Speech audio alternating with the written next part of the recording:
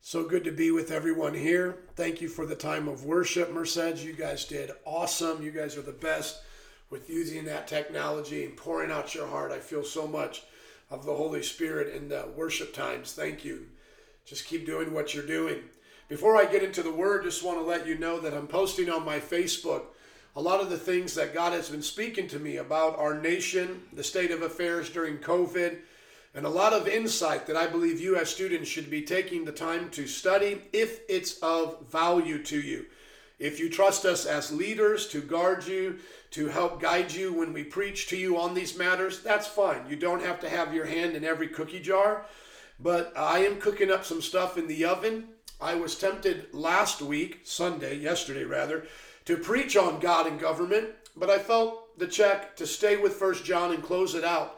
And I did that by God's grace. But right before I preached, I felt the Lord stir up in me a word about us rebuking our governors and rebuking a lot of what's happening in states like ours that is not based on science, that is not based on evidence. It seems to be based on something in their worldview and or demonic in origin. And I wanted to make that clear that the Lord had spoke that to me, that we need to rebuke them and correct them. How we act according to what they have given us as lockdowns, that's between a person and their conscience. I'll explain more about that Sunday. But I want you to be aware that what you're getting from the mainstream media is not representative of your worldview. If you believe in truth, it's not representative of your worldview. If you believe in helping and in doing the best for your country, it is not reflective of your worldview. And our city and our state is known for its vast amount of deception through its liberal media. Not only do we have a pro-abortion governor who loves abortion, we have a lesbian mayor who, though jokingly through memes, has been placed over every public place as a face of shutting it down. There is a lot of truth in those memes. And so I want you to be woke. And one of the things that I'll be doing, Lord willing, is speaking on the American Revolution and how they understood passages like Romans chapter 13 and how the preachers had a key place at that time. Now, do I believe we're anywhere near that? Of course not.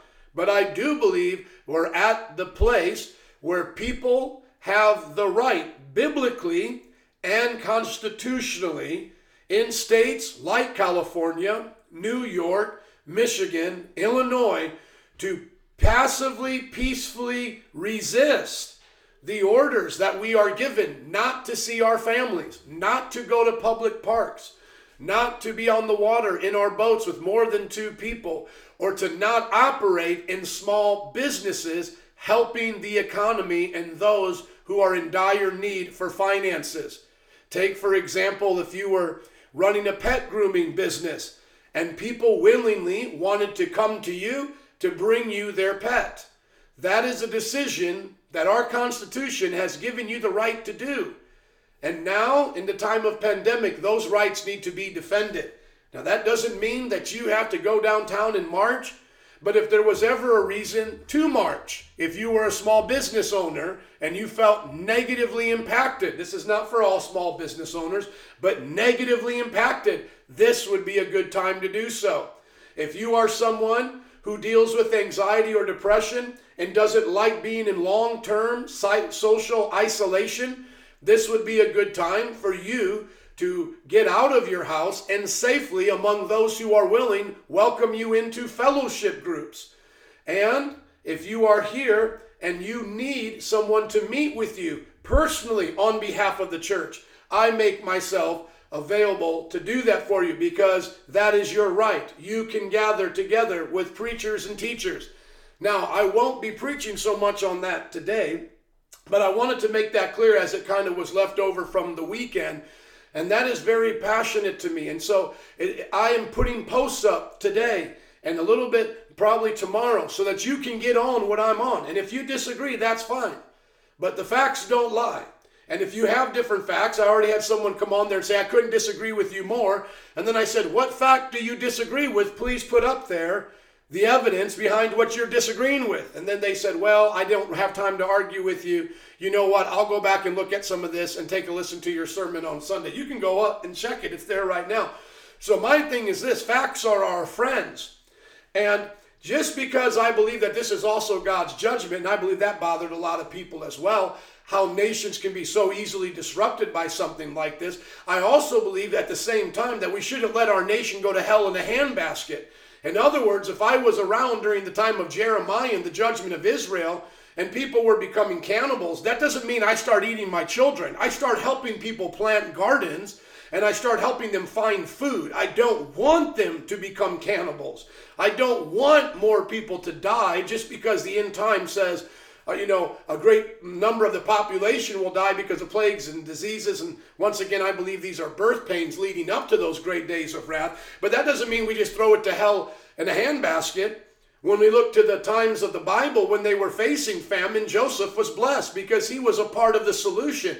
I want to be a part of the solution. Even Daniel in Babylon, when those curses were coming upon Babylon and Persia was taking over, Daniel was a part of the blessings. I want to be a part of the blessings. As long as I am in a nation and in a city, I am righteous. I'm there to be a blessing to that people group, and I'm there to help them thrive. I'm not there to hide my wisdom under a bushel and just let them all perish. I'm here to help, and so are you. So once again, it may not be your thing. It may just be something that you trust me and others to do. Great leaders like Brother Anthony see it the way I see it. Brother Anthony Freeman and I have already talked. Great leaders like Pastor Troy and Raven Team see it like the way I see it. Great leaders that I respect around the country, and I can name off quite a few, see it the way I see it. We can have concern for a literal COVID virus that's hurting people. We can literally have that concern for them, and at the same time have a concern for our government, for the well-being of our nation, and for those who need to get on in ways that they can safely get on.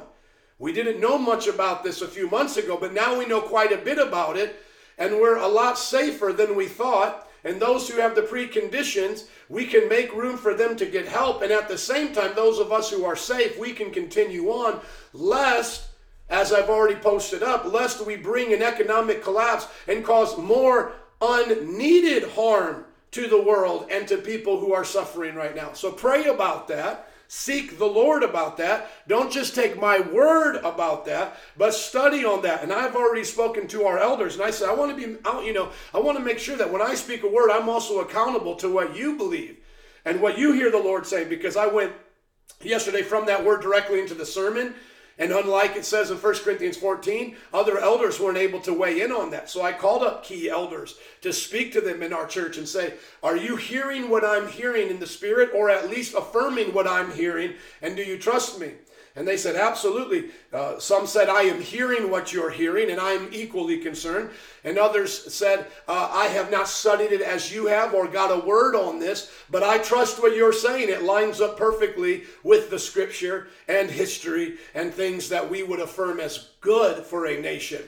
So take time this week, if you're interested, to see what I'm posting, and share, if you care, to your friends, that they can be there on the live feed when I show exactly what Romans 13 is used for, how we have the privilege and the right to our individual freedoms and religious freedoms as both biblically given and constitutionally given, and how we should manage our way through times of confusion, especially when those who are in political leadership have a lot of power over us. For example, we're not able to meet face to face according to them because of the power they have over us. We should take very seriously when people have power over whether or not the church meets. That alone should put the fear of God in you, and be thankful that your pastor speaks to such issues.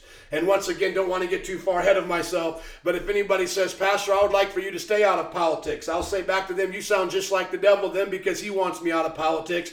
And you sound just like the British who wanted the Black Robe Regiment, what the preachers were known as. You want them out of politics too, just like the British, because the Black Robe Regiment was a threat to their agenda, because they manipulated religion to try to keep the colonies suppressed and oppressed, and that was part of the problem. And also, you would be on the same side as the white slave owner that didn't like the white preachers and the black preachers during the time of the Civil War getting involved. So don't sound like the devil, don't sound like the British, and don't sound like the slave owners. Amen?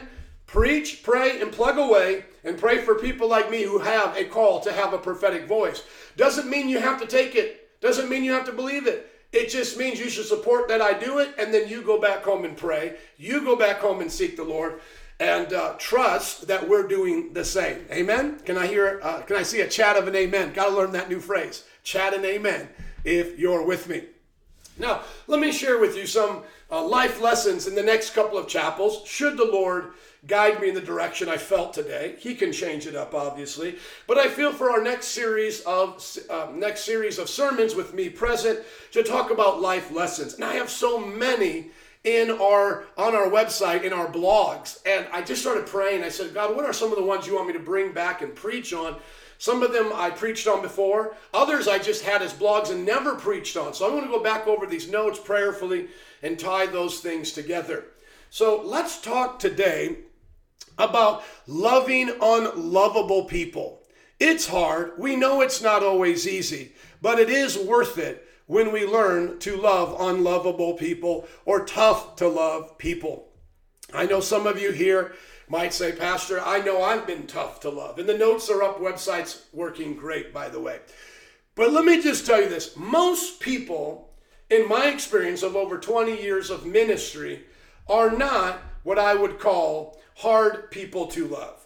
And I know most of you in this room, and I've already met you and dealt with you in some areas, though some of you here have been rebuked, probably all here have been rebuked in some way, I wouldn't even consider you hard to love or tough to love. Let me take another look at you. Let me see. Is there anybody here? Before I make that statement, let me just see. Let me see. Yeah, I'm telling the truth. I'm not just making that up. Somebody got nervous. They're like, oh no, he might be talking about me. I might have to have him take that back. I'm tough to love. No, but listen to me. I'm not here to give you the woes of a pastor and have you think that everything we go through is woe is me. And sometimes you talk to these pastors. Let me just come out of this real quick. Sometimes you talk to these pastors and that's all they do is they talk about these woes of ministry. Oh, ministry would be great if it wasn't for the people. You'll hear things like that. Another top leadership guru, he said, I believe that 10% of the church is demon possessed. And you got to learn how to cast out demons every day. Some people say demons, I mean the deacons said such and such.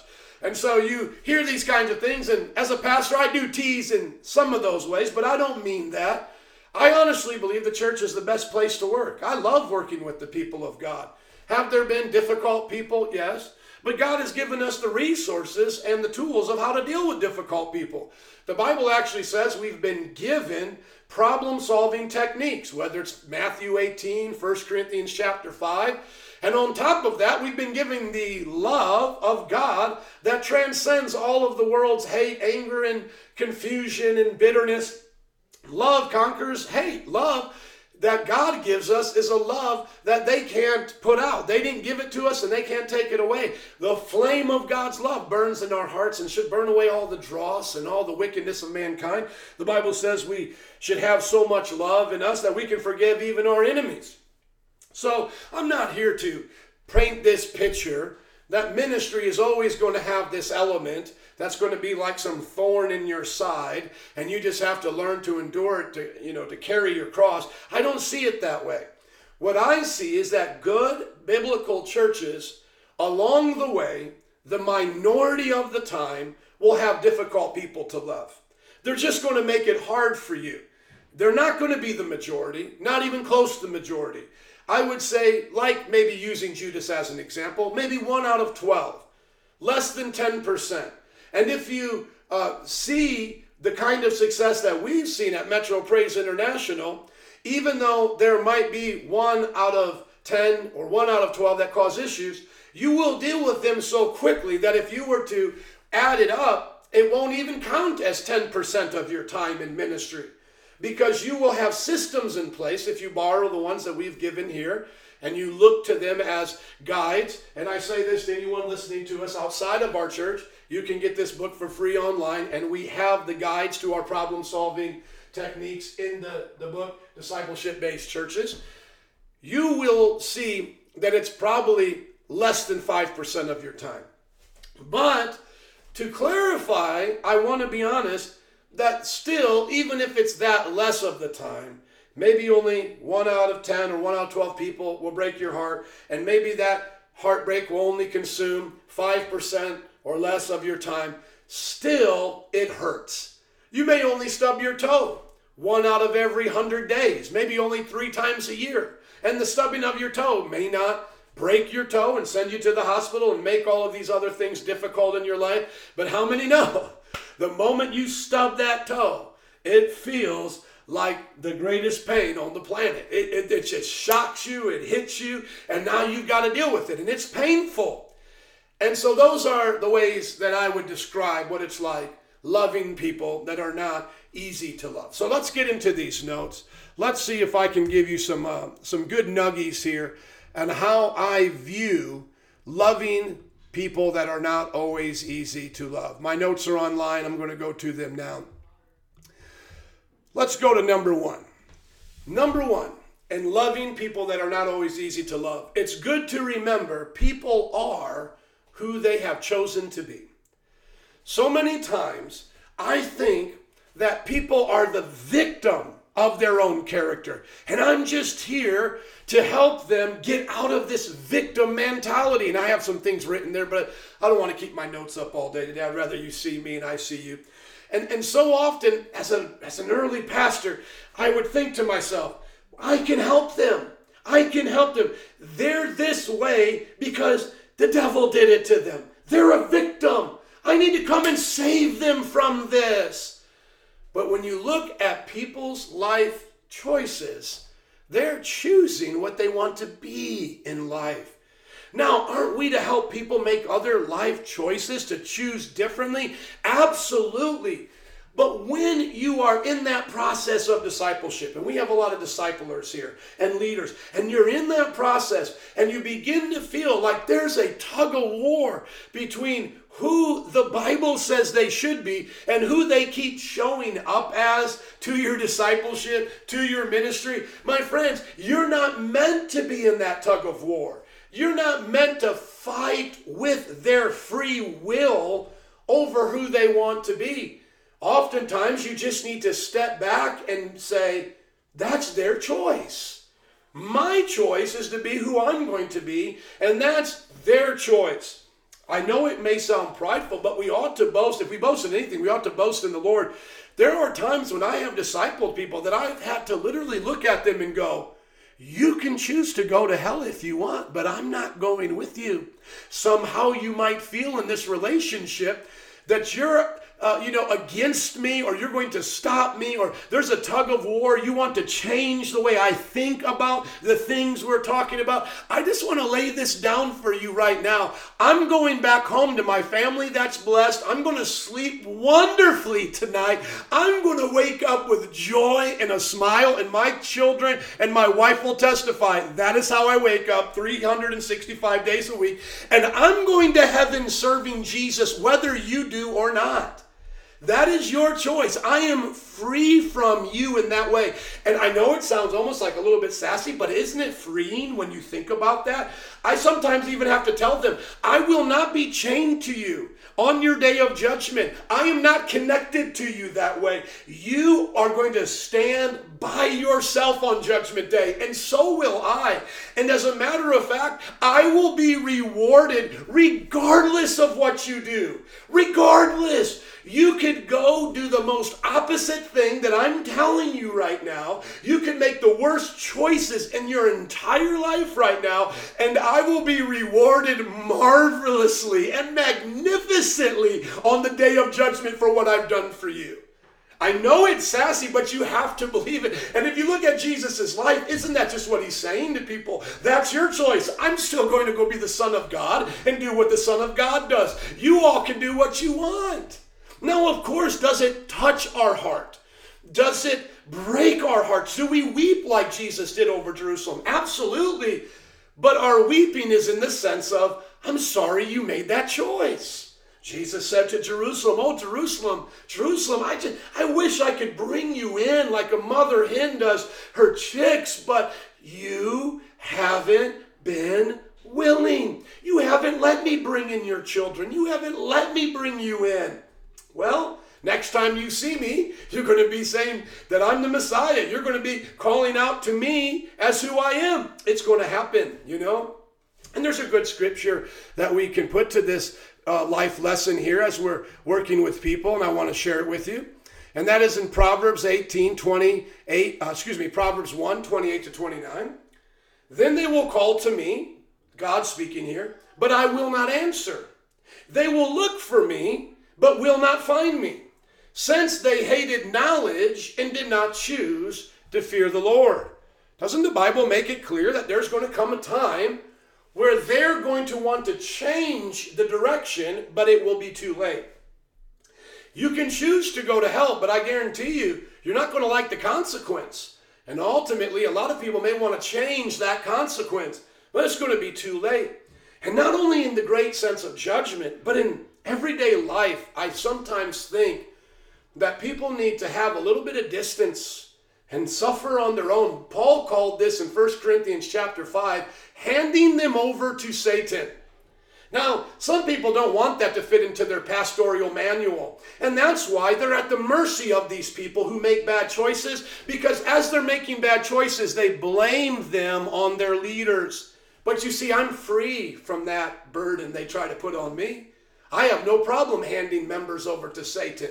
That fits into the box of being a good pastor in my worldview. That's one of the tools in my toolkit. Some people might look at me and say, that's the most ridiculous thing I've ever heard. It's in the scripture. 1 Corinthians chapter 5, hand them over to Satan that they might be taught not to do what they're doing. That's part of my toolkit. That's a thing that I can employ in their life to give myself distance from them. That doesn't mean now I conjure up Satan and say, Satan, take them away. No, it simply just means I am no longer offering a hedge of protection or blessing. I'm letting them go their own way. And as they go their own way, they're going to go the way of Satan. And I'm not going to be there to stop it. That's a part of our toolkit. And I believe it sets us free as pastors. I remember hearing the story about a dearly gentle, kind, compassionate man who got on fire for the Lord and called into ministry and really felt led to help the homeless. And as he started doing that, and by the way, I brought over 30 homeless people into my house by God's grace, so I can relate to this. As he started to bring in the homeless, they really started to take advantage of him.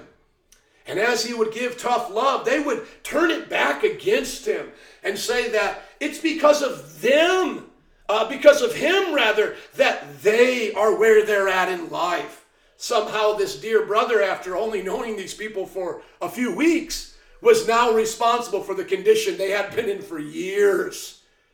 And yet, unaware of the devil's schemes, he allowed that condemnation to come upon his mind and his heart.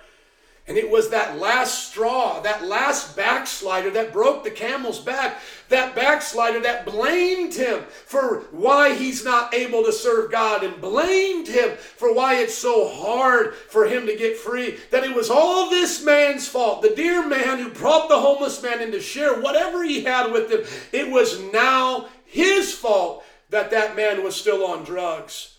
And that person believed it and quit ministry, turned his back on God, and began to say, how could God allow these kinds of things? I was a good person. I went out of my way to help this one. And now I feel worthless. I came into ministry self-confident or God-confident. And I came in with gifts and talents that I was ready to use and change the world with. Now I feel beat down. I feel like I'm a loser, that I'm not good enough. I question whether or not even Christianity is real. What was his problem? He was deceived. Oh, I wish I would have been his pastor. I would have said, look at me, brother. Look me in the eyes. The devil is a liar. You're an awesome man of God. Kick him out the house and go get 10 more in his place. he would have got free. He would have been free from that condemnation and guilt that he felt that he was under. He felt he had to be their Savior, and he was failing. My friends, there's only one Savior, and he even allows people to go to hell.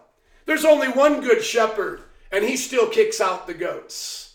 Oh, let's be honest. As the meme says, Adam and Eve had the best pastor, but they still sinned.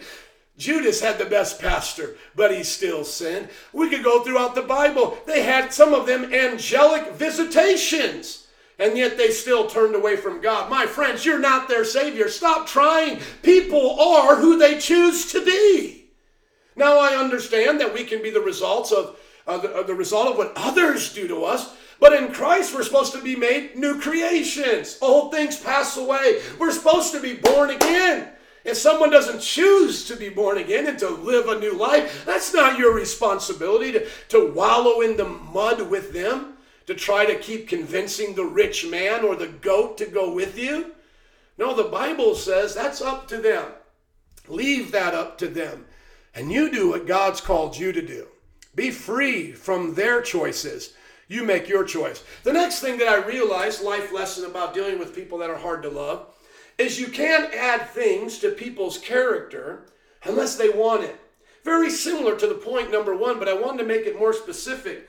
There are things in people's character that if they put up a gate and don't let you come in, or put down the gate and lift up the drawbridge, rather, I'm thinking of that medieval scene there with the moat in the middle. If they lift up the drawbridge and close the gate, you can't come into that part of their life. I have friends that are just as old as me, have been just as experienced in ministry as me, but don't have anywhere near the character and the life success that I have had because they don't let people in. I made a decision a long time ago to let people in. Brother Anthony from All Nations Church will come here in just a moment. We should get him on a chapel. Let's make sure we put that down, Lauren. But he'll come here if I got him online in a minute. And say, Joe has been one of the only ones, not the only one, but one of the only ones from the generation of people he taught and led who still comes to me and receives from me. He doesn't try to, ignore me. He doesn't come and just talk about all his successes and think he's better than me.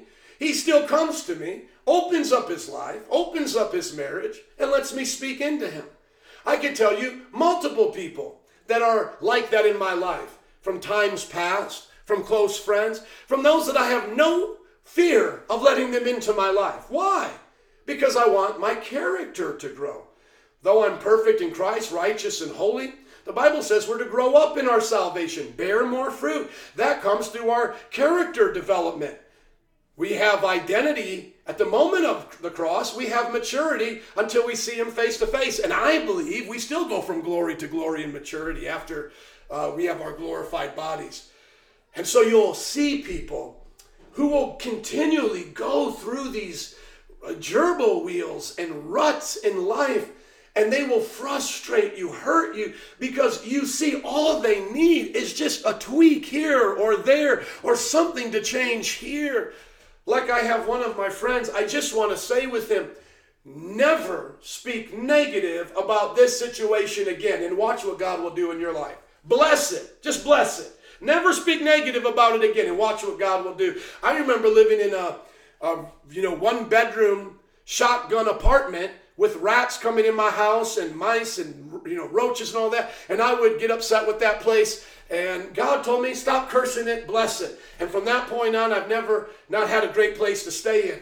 And I just feel that so many people just don't want to listen to those short, simple little life lessons that a mentor, a leader, a friend can just impart to them. And of course, God's been getting that message to them, but they don't hear it. And so God's using others and they don't hear it. And that they'll just receive it. There'll be breakthrough in that area. There'll be breakthrough. What does the Bible say about this? About people's character and what it takes to grow and how we should relate to them. Well, the Bible's very clear. Don't give dogs what is sacred. Do not throw your pearls to pigs. If you do, they may trample them under their feet and turn and tear you to pieces. Now, does the Bible have in mind people who are dogs and pigs? Absolutely. That's a real warning to you. Don't keep throwing pearls to pigs. Now, somebody might say, oh, that's so mean to consider somebody a pig. Jesus told you you're supposed to have a discernment of who's a pig in your life, of who's a dog in your life.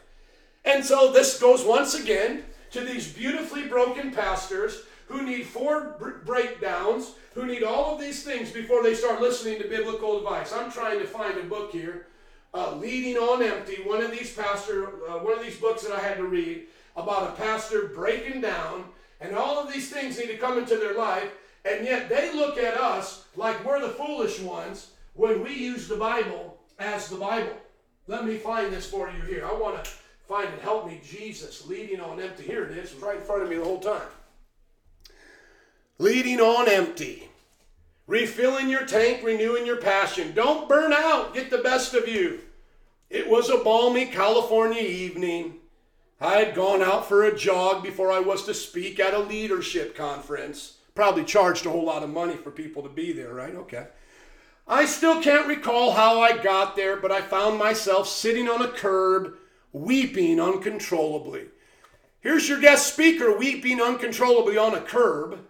I couldn't tell if it took place suddenly or gradually, but I knew something had broken on the inside. I remember lifting my trembling hands and asking out loud, what in the world is happening to me?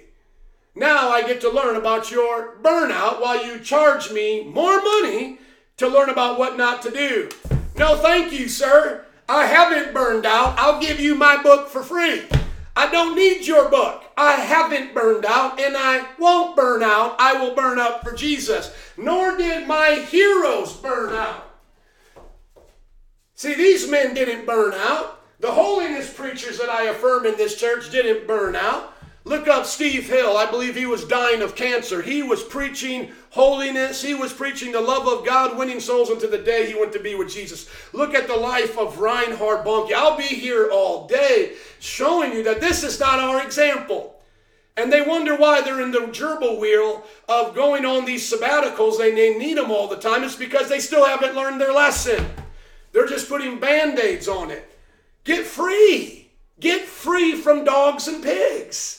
I know for us, we don't consider a dog on the same level as a pig, but maybe that will be a discussion how the Jewish people view dogs. But listen to me, get free from that. Just get free from it. Offer people your best. Love them. Bring out that pearl. I mean, how often have you come into discipleship with that pearl? You were studying all week, praying for that person. You've been meditating in the words. You've been writing down your notes. You came there to that 101 meeting or to that youth service, and you just came with that precious pearl, and you wanted to impart it to that person. You had in your mind the meeting going a certain way. You had in your mind something transforming in their life. You brought that pearl to them, and they acted like a nasty dog. Not your dog at home as a pet, but a nasty dog. Like the dogs you see in New Orleans or in third world countries. A nasty dog. They acted like a pig with it. Well, what are you supposed to do?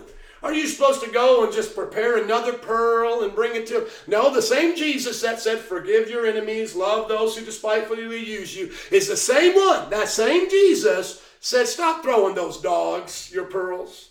Stop throwing pigs your pearls. Find somebody like an Oscar. Find somebody like a Lawrence and give them that pearl. Oh, they'll take that pearl. I've hung out with these brothers and they make me feel like I have the greatest pearls to give. TJ, and I wish I could name all of you here, but you give that pearl to someone who knows what it is. A dog doesn't know what a pearl is. A pig doesn't know, but you give it to somebody who knows what it is. And then they take that and they put that in their heart and they go, that's precious to me. That's precious. Thank you for giving that to me. I see that that was valuable to you. I see that that came from the treasure of your heart and your life. Thank you for that pearl. I'll treasure that. I'll keep that in my heart. It doesn't mean we don't love them. It just means we know who they are and how the enemy can use them in our lives if we're not careful. That homeless man just kept throwing pearls to pigs. Set them free. Let them go be pigs. Not your monkeys, not your circus. Go find a sheep, not a pig, not a goat, not a dog. Find someone who wants those pearls from your life. You may not always agree with them. Some of the best Learning experiences might come from a disagreement you have with somebody you're in a relationship with. But they'll never look at you like a pig does. They'll never try to get you dirty and bring out the mud in you. They'll just grow through that with you, just like a good friend or a marriage partner or a good family member. They're there for you as you're there for them, and you'll grow through life's difficulties, life's ups and downs. And I tell you, you'll look back on your life and you'll say, God has been so good. When I left those pigs and I left those dogs alone, he has sent me a lot of sheep here, and I'm so thankful for them. You'll be free. Amen. And you won't have to write a book about you crying on a curb somewhere. Yeah, and by the way, I'm giving these kind of books. Like, learn from them. And I'm like, why am I not giving books from the guy who didn't burn out? Okay? But then they try to tell you, you don't understand. They don't understand. Listen to me. Let me just come out of this real quick. Let me just be very honest with you, because as I get sassy. If you're telling me that this man here who cried on the curb and had something broken on the inside knows something that this man doesn't know because of that brokenness, I don't want it.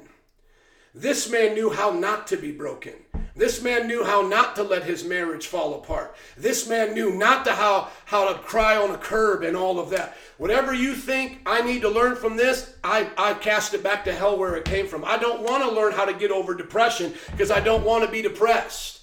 Now, if you're here today and you're depressed, we'll help you get over depression, and you can encourage somebody with that. But listen, shouldn't the better way be don't be depressed? Because otherwise, if you're going to respect me more for what I've been through, then I might as well go cheat on my wife now and go get 2 or 3 women on the side so I can tell you what it's like to overcome adultery.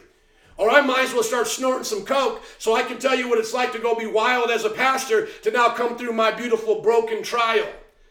Okay? When do we get away from that garbage mindset? Stop acting like brokenness is the key to you getting lessons in life. Yes, God probably sent this man some tests, but he failed it. Now, once again, if he wants to talk about how not to fail a test, okay, great, but why don't we learn from the person who got an A? I don't want to listen to the guy who had to repeat second grade 3 times how to do second grade. I want to learn from the person who did first grade the first time. Amen? Let's stop exemplifying failures. Read Hebrews 11. It doesn't exemplify all their failures and compare them to some biblical person like the woman at the well. We're all broken. It exemplifies what they did right. Learn from what they did right. And learn from the failures what not to do. And I have failed and I have made mistakes, but I don't glory in my failures. Are you listening to me? I glory in the power of Christ who is made strong in my weakness. Oh, thank you, Jesus. Next thing that we learn from life experience here is that I learned that people are oftentimes far more intelligent than we give them credit for. They are far more intelligent than we give them credit for. I used to be in meetings with people, and I still am, but I used to really just drill this down. They would be quiet, and I just kept talking and talking, and I'm thinking, they just don't understand me. I'm talking and I'm talking. I'm doing all the talking. Then I began to realize their silence is speaking louder than their words. They know exactly what I'm saying. They knew it the first, second, and third time what I said. The reason why they're not opening their mouth and affirming what I'm saying is because they're in hidden rebellion. That's why they remain quiet the whole time. The ones that I say something to and they're like, okay, I get that now. Let me get what you're saying back. And interact with me, they're in the learning process. People are far more intelligent than we give them credit for in discipleship. When I see people quiet, I'm talking, there's no feedback, they're rebellious. They're not listening. They're not ingesting it. They're not owning it. They're in themselves. And I'm not talking about a personality issue. I'm talking about a heart issue. You know what you could be the shyest person in the world. If I've shared with you 20 life lessons in a one-on-one mentorship, you know you're going to open your mouth and say some things. For you to do otherwise is pride and rebellion. Do not believe that people are as dumb as they want you to think. Sometimes they want you to think they're dumb. You ever talk to somebody who pretends to be dumb? My kids have tried to do that, and I told them, you pretend to be dumb with me, you're getting punished twice. Twice. Once for not doing the thing right. Then when I bring the thing up to you, you pretend to not know what I'm talking about, you're getting punished again.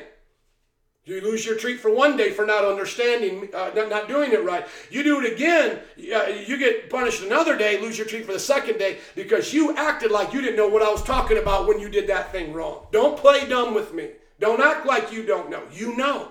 You know what you're doing. People act dumb all the time. They are far more intelligent than you think.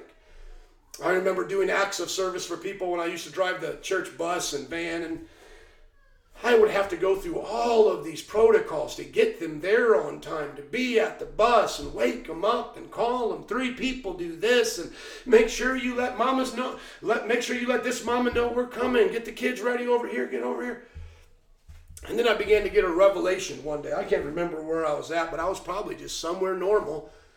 And I was seeing the same people I was picking up on the bus catching their own bus, going to work, going to their friend's house, being responsible to do a thing or two. And then I began to realize, oh, I get it. You're playing dumb with me, aren't you? You're playing like you need me to call you Sunday morning. You didn't need to be called to go to the casino. You didn't need to be called to go pick up a check from somebody's house. You didn't need that call then, but you need me to call you to go to church. So many times I see these mama's boys come to our church. They really love my preaching and all that. They talk about how much they love me. And then all of a sudden I don't see them for a few weeks and then they write me or something. Why didn't you write me? Aren't you caring about who I am? Man, I'm not your Juliet and you're not my Romeo. We're not in some love story together. What are you thinking? Like I need to go sit underneath your trellis and go have a boombox on my shoulder and convince you to come back to church, you Oompa Loompa. What is wrong with you? Come to church. I'm not here to be your next buddy. I'm here to be your pastor. What, you don't know how to get up and get to church? You don't know how to ask me to pray for you? Well, nobody taught. I got grown men doing this. Nobody called me at that church. Nobody did. Are you 3? Are you 3 years old? Were we supposed to put Pampers on you when you came here? Because that's what I do with my 3-year-old. I'm getting free. Are you getting free? People in the church will act stupid. Do you go to your job like that? Does your boss have to call you up like that? You better be responsible for the things of God. The Bible says, work out your salvation with fear and trembling. Now, of course, we can do kinds of things like that, care about people in those ways. But when people come to you demanding it, like it's because you didn't check up on me that I gave into sin. The devil is a liar. You went into sin because you're a wicked sinner. That's why you did it. And God is not going to play that game with you in heaven. Oh, you didn't know. Oh, you didn't know. Oh, you know, like sometimes, like I told you, like I had to do with my kids. Oh, you didn't know. You didn't know that it was wrong to put paint on the wall. You didn't know you're 10 years old. You didn't know. You thought we were okay with that to do X, Y, and Z. You didn't know. Oh, you didn't know. Now you grounded 2 days because you didn't. You put paint here, you grounded 1 day. You didn't know about paint, you grounded another day. What is wrong with you? You don't know. Of course you know. I'm not going down that road with you playing you're stupid. I'm not talking to you like you don't know. Of course you know. Most people know exactly what they're doing 99.99% of the time. What they want is for you to feel sorry for them and overlook their stupidity and get drugged down with them. No. We lift up the bar high. The Bible says count the cost. Look at what Proverbs chapter 1 verse 30 says. Since they would not accept my advice and spurned my rebuke, they will eat the fruit of their ways and be filled with the fruit of their schemes. For the waywardness of the simple, you see the simple, the stupid, the people who are ignorant, the simple will kill them. And the complacency of fools will destroy them. But whoever listens to me will live in safety and be at ease without fear or harm. Yeah, there may be times you got to reach out to somebody. And God forbid if we're not there as a church. I mean, please let us know if we weren't there and you were reaching out. But this passive-aggressive, you waiting for the call. You waiting for the 3 people to write you. We miss you. They're waiting for this. They're waiting for that. They're complacent. They're simple-minded. They don't understand it. They put more time in understanding Game of Thrones than they do the Trinity. That's why. They put more time in understanding the gossip on Facebook than what's going on in that discipleship group. That's why. See, they're complacent and they're simple-minded, and God's not playing that. It will destroy them. In the Bible, look at the stewardship parables. It's those who go out and work who get rewarded. And it's the one who just simple-mindedly buries it, who gets it taken away and given to the one who has much. So don't play that with me. Well, my professor never told me when it was due. Well, then ask the professor when it was due. Well, my professor never told me. Well, ask the professor. You know, I wish I could name some of your names here right now because you've gone through tough life situations and it was because of your complacency. Well, I didn't know I was supposed to have insurance if I was going to do Lyft or this, that, and that. Man, how did I know to have insurance? Come on, don't get quiet now. You know I'm talking to you. Thank God I don't name your name. And then your car gets wrecked and then you don't have it. Man, you should have thought about that. I'm starting a business. I better ask somebody, do I need insurance? That was the first thing that crossed my mind. I better ask somebody. Some of you in those same kind of silly positions and you wonder, why did this happen? Oh man, life's just tough. I'm in a test. No, you're not doing the right thing. Do the right thing. Now, have I made stupid decisions and suffered? Absolutely. But I'll tell you right now, you better get woke, people. Don't think to yourself, this world owes you anything. This world doesn't owe you anything. This world does not come bubble wrapped with a set of instructions. You better figure it out with God. Amen? You better figure it out. I feel bad for so many of you in those problems that you suffer and those things. I can name off others of you. You're on the 10-year SUM plan because you didn't figure out how to pay a bill, get a job in the summer. You wanted to be so spiritual, having Holy Ghost treasure hunts in your bedroom at night, passing gas, listening to Misty Edwards instead of getting a job and working. That's why you on the 10-year program. You better get woke. You better get woke if you want to graduate. You better start to learn how to make tents. Are you listening to me? I'm going to look right at you right now, son. Be happy I ain't naming your name. I can name a bunch of your life scenarios up in here because I got a church that wants to keep it real. We can't blame the devil for those things. That's our simplicity. That's our simplicity. The devil takes advantage of our simplicity and he destroys us by it. The Bible says we need to get woke to the truth of God. Amen. Lauren's getting way too free. I can see her expression. She's like, man, this is what I needed today. Number 4, complicated people make things complicated and messy people make messes. I've learned this too being a parent. When my children have a bad attitude, that follows them everywhere they go. And when they don't want to learn something, they'll make it so complicated. Sometimes I just try to tell them how to hold a pencil. But if they're not in the right attitude for me to hold a pencil, I mean, look at me, y'all, look at me. I'll be giving them the pencil, and they're not in the right attitude. I'll give them a pencil, and they'll just be like, Dad, is this what you're saying?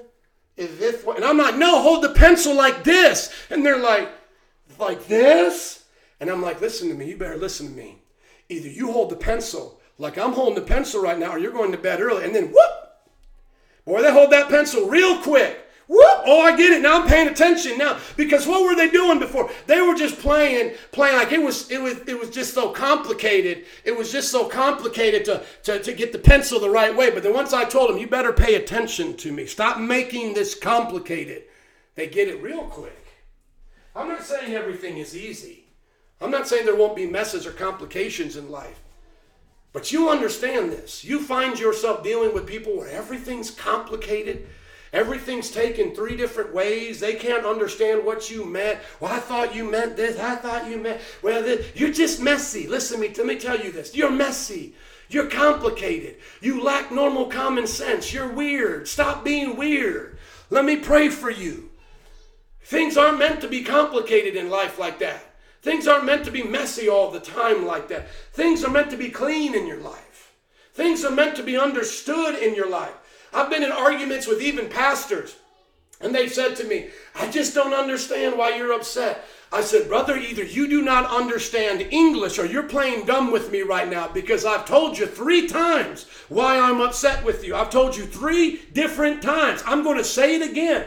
This is why I'm upset. I'm telling you, I've been in conversations with mature adults who say, well, I just don't understand. I just don't. And I'm like, I have told you clearly. I have written it down. You don't want to understand.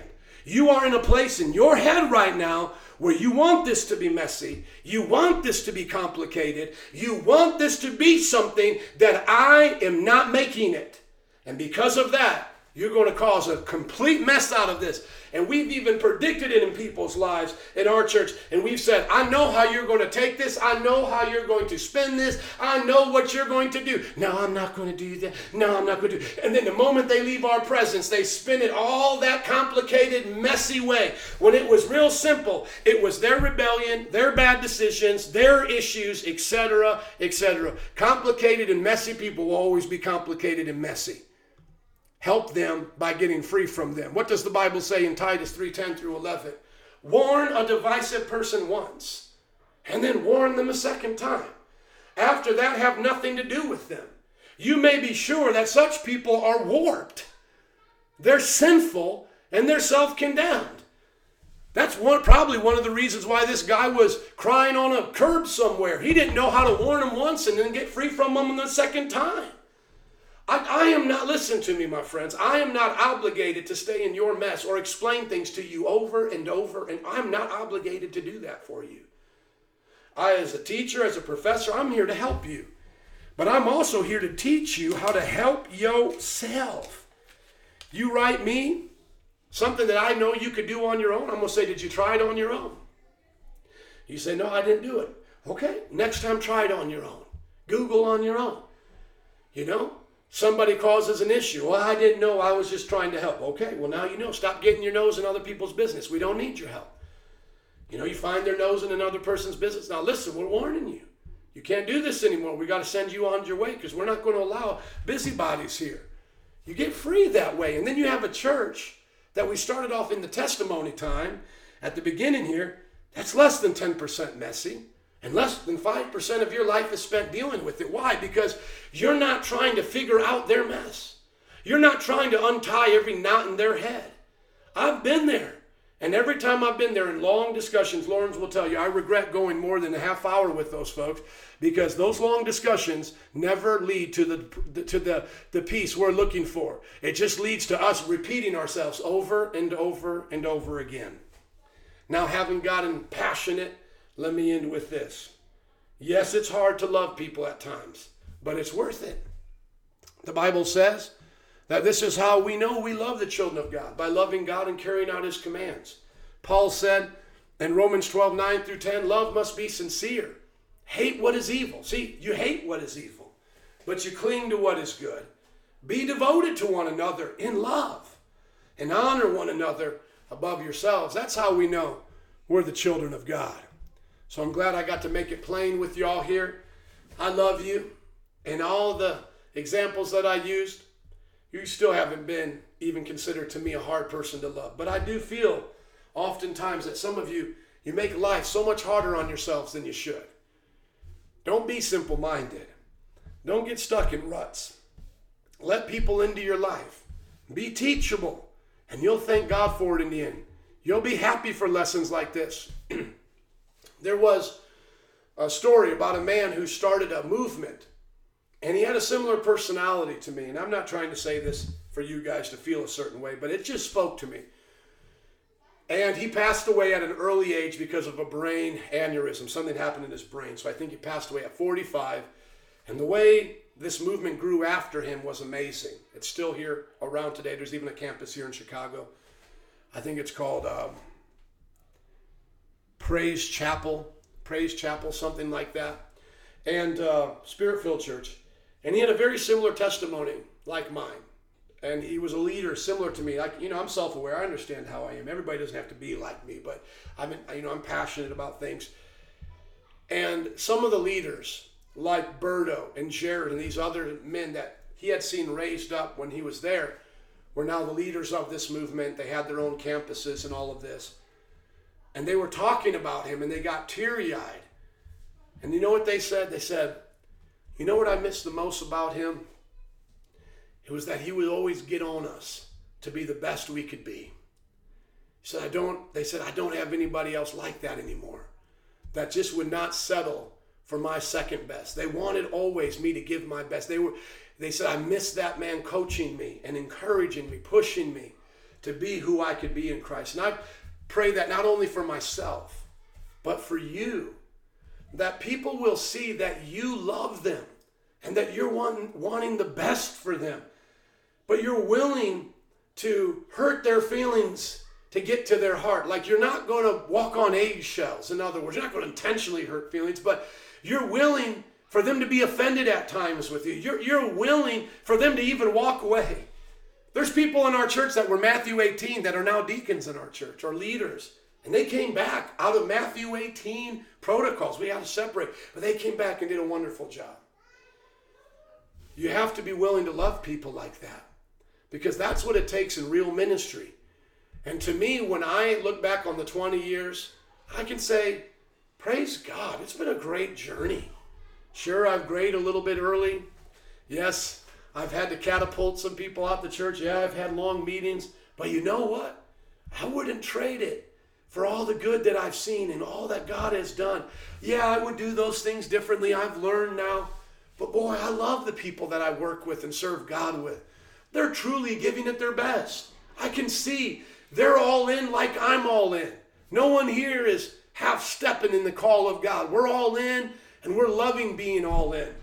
And I think that's where God wants the church to be, is a church that's all in. And can we be patient with the weak, the slow, the simple? Yeah. But once again, they dig in their heels and they want to be a dog or a pig or whatever. We have to walk away from that and say, I'm sorry, but I got to give you the gift of goodbye and give my time and my pearls and my life to those who want the devotion that I have to give. Because I don't know about you, but I want to be devoted to people in love.